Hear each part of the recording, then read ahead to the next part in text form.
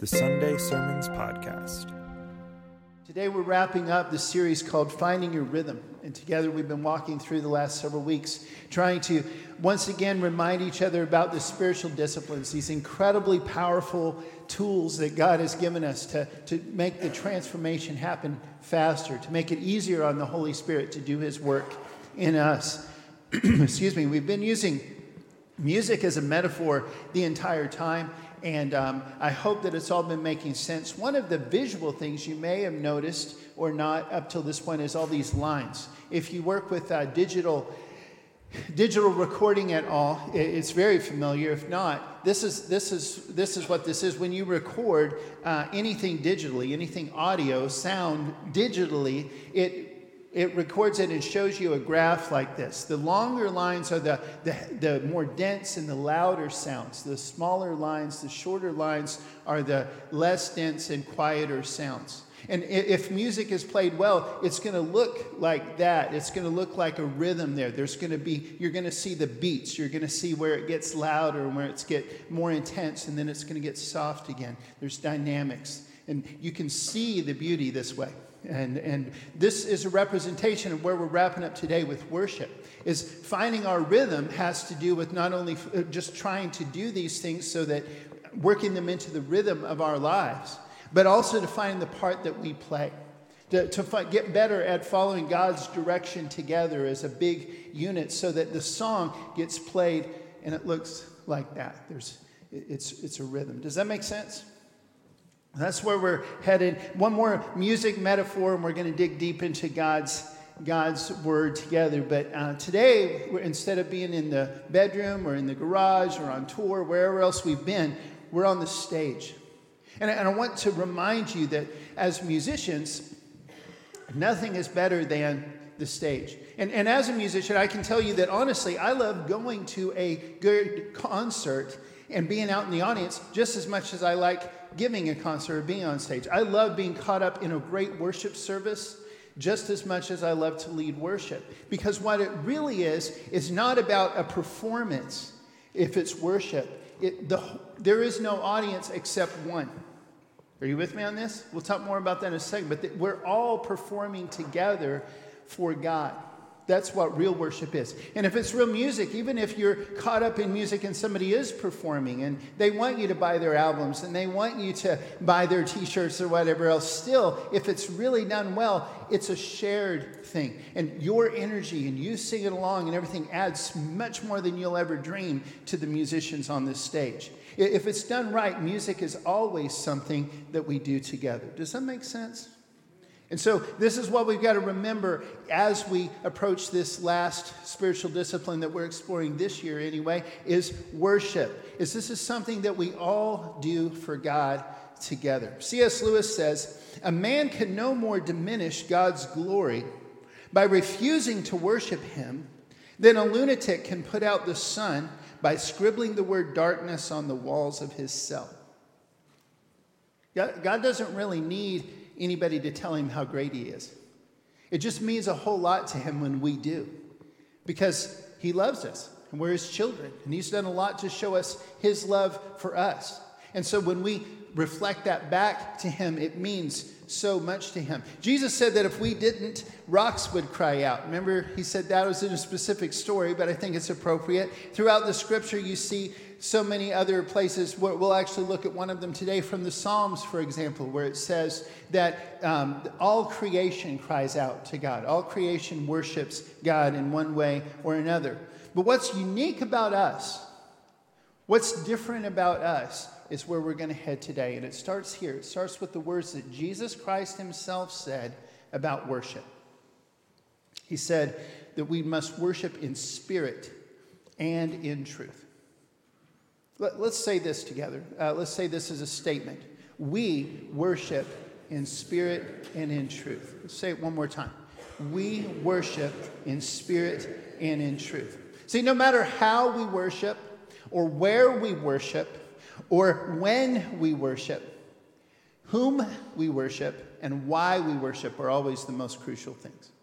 God's absolutely obsessed with having a relationship with us. And not just like being buddies. I mean, he just really wants to know us and us to know him. He wants it to be real. He wants to connect spirit to spirit. He's passionate about that. He wants us to know who we really are. That is the truth. He wants us to know who we are, who he is. He wants it to be in spirit and in truth. And so as we approach him, why we worship is so important.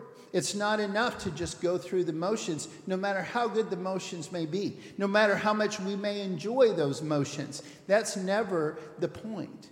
The point is, are we actually connecting with God? Are our spirits connected with him? Are we saying things that are true while we sing and while we pray and while we take communion, while we give, while we walk through God's word together? As we do all the things that we do here and outside of these walls, all of that is worship. It's got to be in spirit and in truth. Richard J. Foster says to worship is to experience reality, to touch life. Notice he's capitalizing those. God, Jesus, the way, the truth, and the life. It's to experience reality, to touch life. It is to know, to feel, to experience the resurrected Christ in the midst of the gathered community. When we're talking about worship happening in this room, that's what we're talking about. But as we'll see in a few moments, worship is also everything that we do in one way or another. Worship has actually been controversial since the very beginning because it's so important. And so the devil loves to attack it, and we usually get it wrong somehow.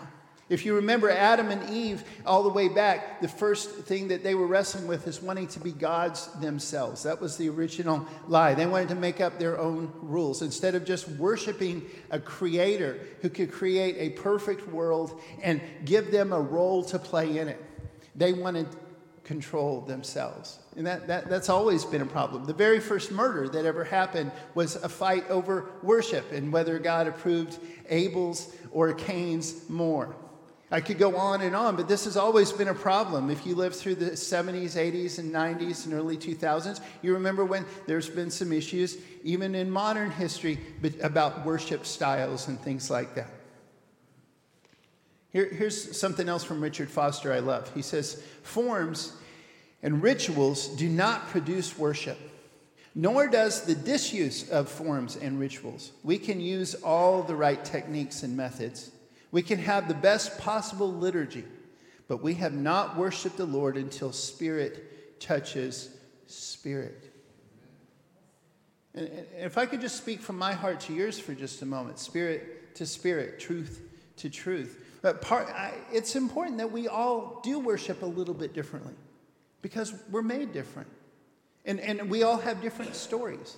It's okay that some of us really like the music and some of us kind of tolerate the music waiting for the message. And many are probably, it's the other way around. It's important that it's okay. It's good that some people just the communion is the whole thing and everything else doesn't matter as long as we get communion right. Are you with me? Some people, it's a smaller group, but some people just really like the giving part. But it's okay. If some of those, think about that graph, if your long lines are different than the long lines on somebody else's graph, it's okay. It's okay. It's beautiful even. It's just got to be real. And it's got to line up with the big picture that we're all trying to line up with. Is this connecting? Amen. Hallelujah. Let's look at where Jesus actually said this. He said it to the woman in Samaria that he met at a well. Amazing story. There's so many layers of truth in this, but let's focus on the worship part here. Notice that the very first thing, the second she realizes this is somebody from God, somebody who represents God, her first question is a question about a worship issue. Excuse me. Her first question is it's a worship issue. Sir, the woman said, I can see that you are a prophet.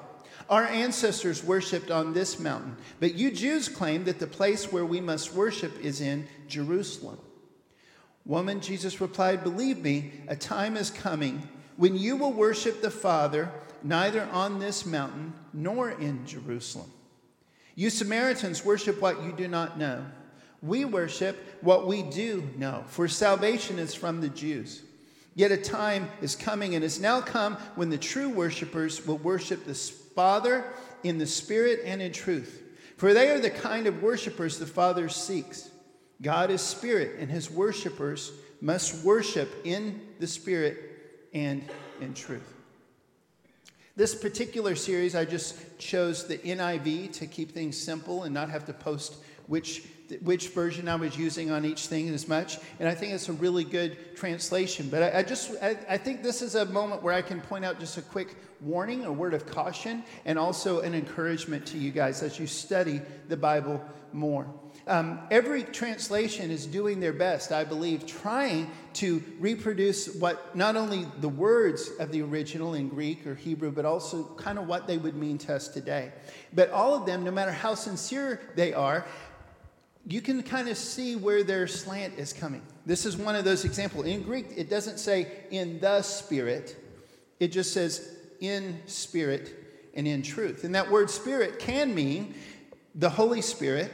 It can mean your spirit. It can mean spirit as in the sense of team spirit or school spirit. I believe it means all of the above. But whatever translation you look at, they're going to often, I believe probably accidentally kind of skew one way or another, make it sound like just one. The Passion translation, for example, says, "From now on, worshiping the Father will not be a matter of the right place, but with a right heart. For God is a spirit, and he longs to have sincere worshipers who adore him in the realm of the Spirit." There's no "in the realm of" in the original at all. Adore him in the realm of the Spirit and in truth. Why is he translating that? Because he's trying to make sure we don't forget that it's got to be in conjunction with the Holy Spirit. We're actually connected with God in the throne room of God. You look at the Message, which is absolutely a paraphrase version. It's one man's rewording of the scripture, but it often is very insightful. He says, "It's who you are and the way you live that count before God. Your worship must engage your spirit in the pursuit of truth." See the slightly different slant there? That's the kind of people the Father is out looking for. Those who are simply and honestly themselves before him in their worship. God is sheer being itself, spirit. Those who worship him must do it out of their very being, their spirits, their true selves in adoration. But again, it's all of the above. It's not just one of those things. It's in harmony with the Spirit of God. It's our spirit touching his spirit. It's all of us having a spirit of adoration, a spirit of worship, a spirit of submission. Does that make sense? We dare not separate it all out. It's got to be all of those. And once it's real like that, once it's all of the above, it can be anywhere. In Acts 16, one of the most literally powerful worship service ever was Paul and Silas worshiping God from a prison in stocks after having been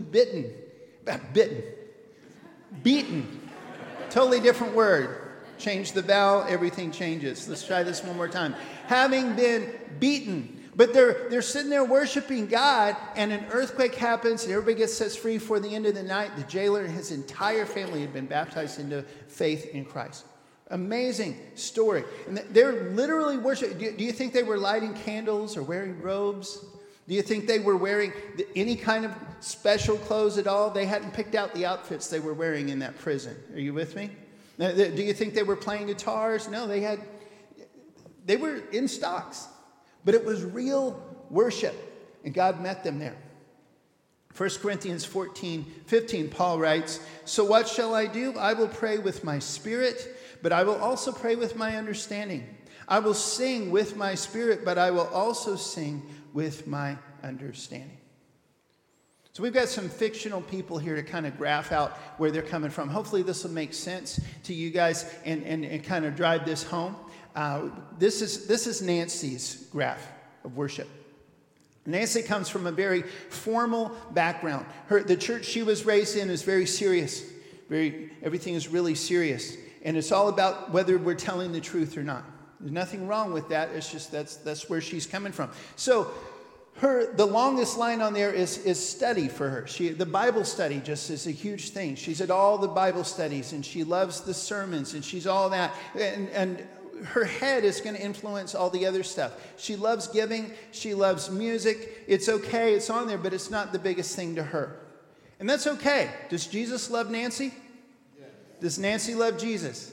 Is Nancy okay? Nancy's great. Let's look at George. George comes from a very informal background. He was like sitting around campfires playing his guitar and singing whatever came to his head before he came to Jesus. George, his heart leads his head more than the other way around. So he's all about the music. If the music grabs him, doesn't matter how everything else works. But he's learning to study. He loves to pray because he really connects with God. He loves fellowship because it's, hey, we're all in this together, man. It's cool. Is George okay? Yeah. George is great.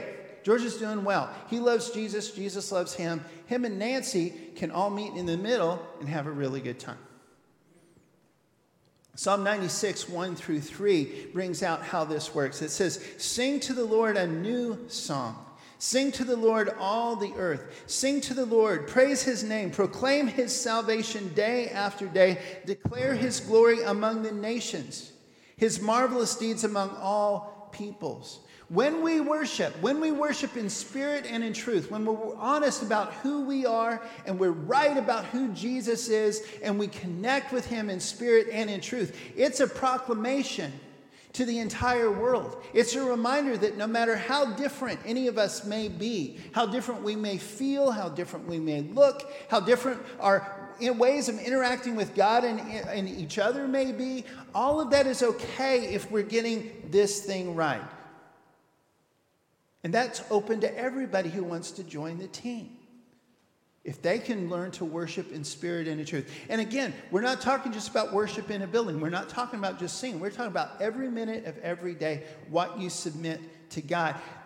All of this is open to everyone. Psalm 96, at the end, it says, let the heavens rejoice. Let the earth be glad. Let the sea resound and all that is in it. Let the fields be jubilant and everything in them. Let all the trees of the forest sing for joy. Let all creation rejoice before the Lord. Watch this. For the reason that all creation should worship God, for he comes to judge the earth. He will judge the world in righteousness.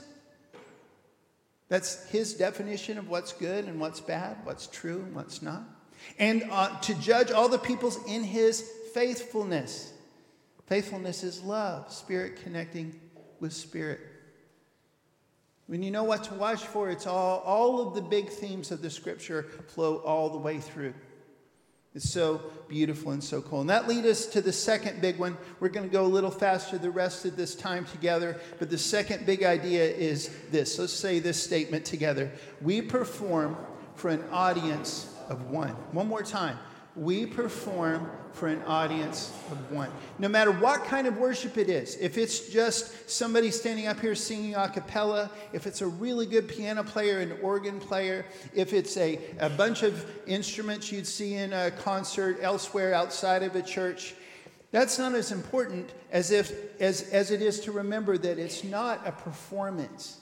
The minute it becomes a performance, even that guy singing all by himself a cappella is no holier than anybody else. In fact, he's missing the whole point. But if any of those people are worshiping in spirit and in truth, and the whole group together is being led into that direction, then it's beautiful and it works and it's real. We dare not forget the creation-wide aspect of worship, that what we do in here and outside is a proclamation of who God is and what he invites everybody into. But true worship is all about complete submission to God himself. We can't forget that. That's the real essence of worship. One of the most bizarre worship services in the Bible is the first one mentioned. The first time any of the phrases or words that we translate into English as worship is in Genesis 22:5. It's when Abraham is taking his son Isaac to go present him to the Lord. Let me just say, if you ever feel like you see somebody else in the way that they worship looks just a little strange, I don't think you're ever going to find anything stranger than this. And this really was God. Of course, we know the rest of the story looking back. We know he didn't really want him to sacrifice Isaac. He was teaching him something. But as far as Abraham knew, this was God telling him, here's how I want you to worship me today. I want you to sacrifice your son. But that's worship. That is the submission to God. And watch what he says. He said to his servant, stay here with the donkey while I and the boy go over there. We will worship, and then we will come back to you. It's interesting that he says we. Maybe he's having second thoughts. Maybe he really thought God would instantly resurrect Isaac. I'm not sure exactly what was going on here, but this is the first time, I think it's significant, that's the first time that worship is mentioned out loud in Scripture.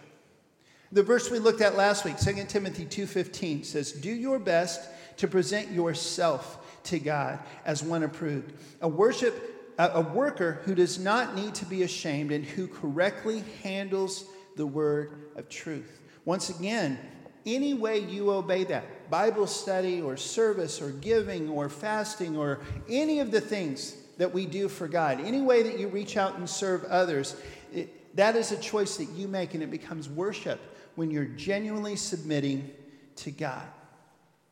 Let's look at two more of these graphs together. Here's Jessica. Again, there's no actual one single real Jessica. This is just, I hope this is all making sense. But Jessica comes from a very demonstrative culture.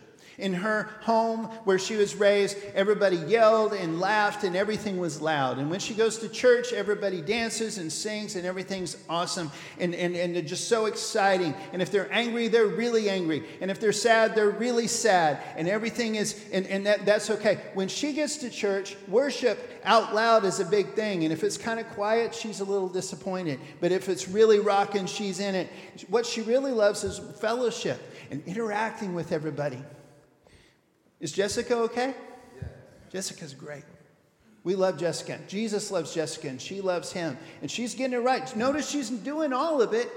She's getting it all in there, and she's really interacting with God. It's just her story is a little different than everybody else's story, and that is good. It's not just okay, that's good. Let's look at Simon. Simon comes from a very private culture. His family was really quiet at home. Nobody raised their voice. He loves any kind of a church or Bible study is the one that he likes, is the one where he doesn't have to talk very much.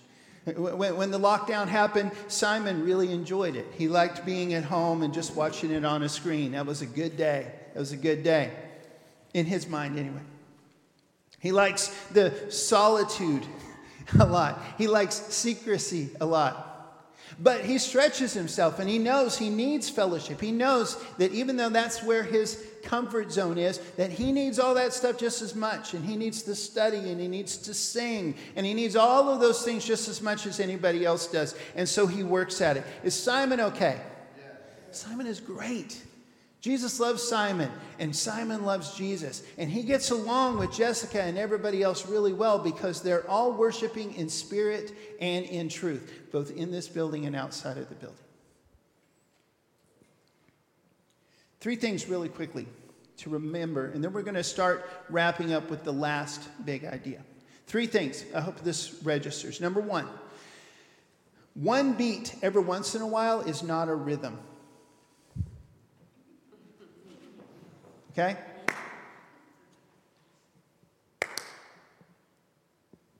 That's not a rhythm. Okay?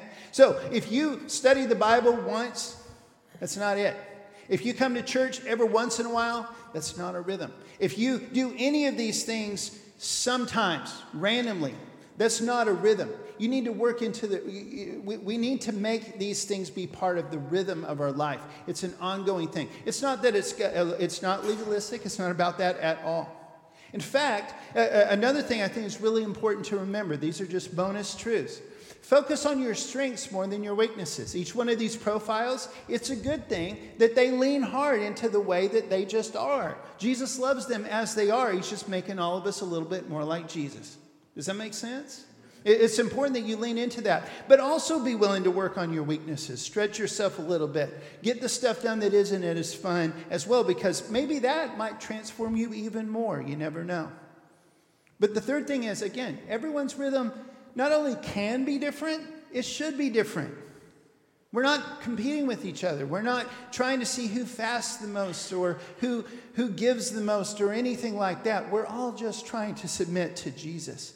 Paul writes in Colossians, whatever you do, work at it with all your heart, as working for the Lord, not for human masters, since you know that you will receive an inheritance from the Lord as a reward. It is the Lord Christ you are serving. If everybody else thinks you're the greatest worshiper there ever was, everybody else thinks you're a great Christian, and Jesus doesn't, you failed.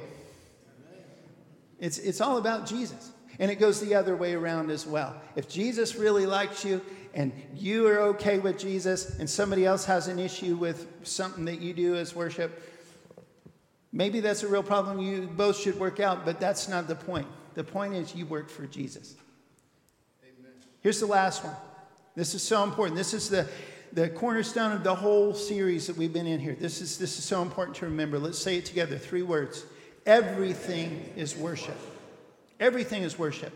I love music. Not everybody loves music. Music for me is one of the easiest ways for me to connect with God. It's that's not everybody. That's okay. That's not just okay. That's good. But we worship with music, but that's not what we're talking about. Everything. How we spend our time. How we use our abilities, how we spend our resources and our emotions and our energy. All of that reveals our priorities and what's really most important to us. It's worship. When we lay down more energy and more time and more money and more anything to everything except God, we are worshiping false gods. And those other things don't have to be wrong. They might be okay things. They might be good things. But when we're doing all these other things, when we're putting all of our everything to them, submitting to them, the biggest lines on our graph is always everything else, and the littlest ones are God. Something is deadly wrong. Here's another just bonus truth. There's no such thing as a good, healthy work-life balance. You're not going to be able to balance that. Life just changes all the time. You need a rhythm and a song to sing that's going to be able to get a little quieter sometimes and a little louder sometimes. Do you understand what I'm saying? And your spiritual life and your regular life, there's no balance between those two. There's just your life. You don't balance what you do for God and everything else. It's all for God. It's okay to do other stuff for God. It's not just stuff in this building. It's actually most of the stuff that we do in the community, most of the stuff we do at home, the way we treat our families, the way we treat the people we work with, the way we reach out outside of our comfort zones. All of that is worship. There's no balance in that. That's not something we should aim for. We should just make sure we're getting it all done. As somebody sees the graphs of our lives, they see all of those things. Worship there's no balance between just worship and just living my life. This is what I do to worship. This is everything else. When you're just living your life, you're worshiping yourself. Possibly something worse. In Ephesians, Paul writes this: "Be very careful then how you live, not as unwise, but as wise, making the most of every opportunity, because the days are evil. Therefore, do not be foolish, but understand what the Lord's will is. Do not get drunk on wine, which leads to debauchery. Instead, be filled with the Spirit, speaking to one another with psalms, hymns, and songs from the Spirit. Sing and make music from your heart to the Lord, always giving thanks to God the Father for everything in the name of the Lord Jesus Christ." Notice that his definition of worship there is all of the above. It's all of those things, not just the psalms, hymns, and spiritual songs. One more big quote from C.S. Lewis, and the band's actually going to help me wrap up today. I'm excited about this. C.S. Lewis says, "If all experienced God in the same way and returned to him in identical worship, the song of the church triumphant would have no symphony. It would be played like an orchestra in which all the instruments played the same note." Just a little bit ago, I referred to going to an actual orchestra and how the tuning process is so painful for all of us at the beginning. But imagine they started playing. And let's go ahead. We've been talking about rhythm. Let's start with the rhythm. Imagine they started playing the rhythm, but all there was just rhythm.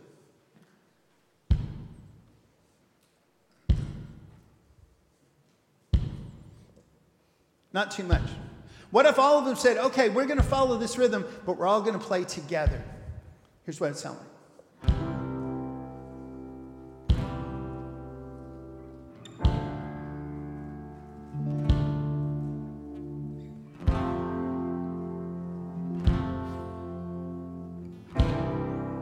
Not too good. But what if the keyboard player said, I'm going to play the part God wrote for me. I'm going to stay in that rhythm. I'm going to keep listening. I'm going to stay in sync with all the other people in the kingdom. But I'm going to do what he created me to do. And then what if the guitar player said, I'm going to do the same thing. I'm going to play my part. I'm going to stay in sync. I'm going to feel the rhythm. I'm going to follow it. But I'm going to play what God created me to play. Then the electric guitar comes in.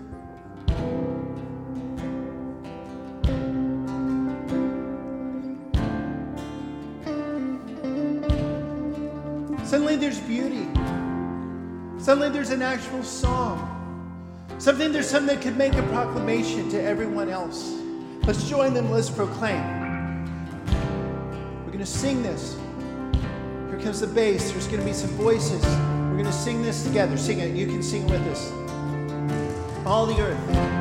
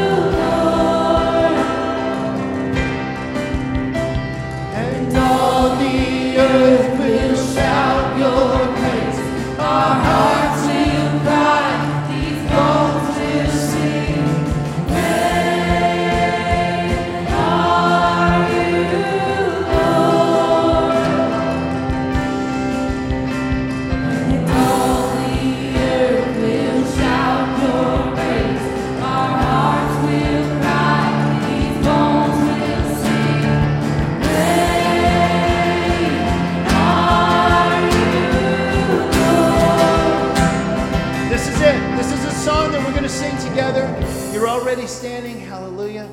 Just take the step that you need to take. Maybe that means staying where you are. Maybe that means coming forward to make it public. But we're going to worship God together by making the decision he's putting on your heart right this minute. Let's make it together as we all keep singing and worshiping God.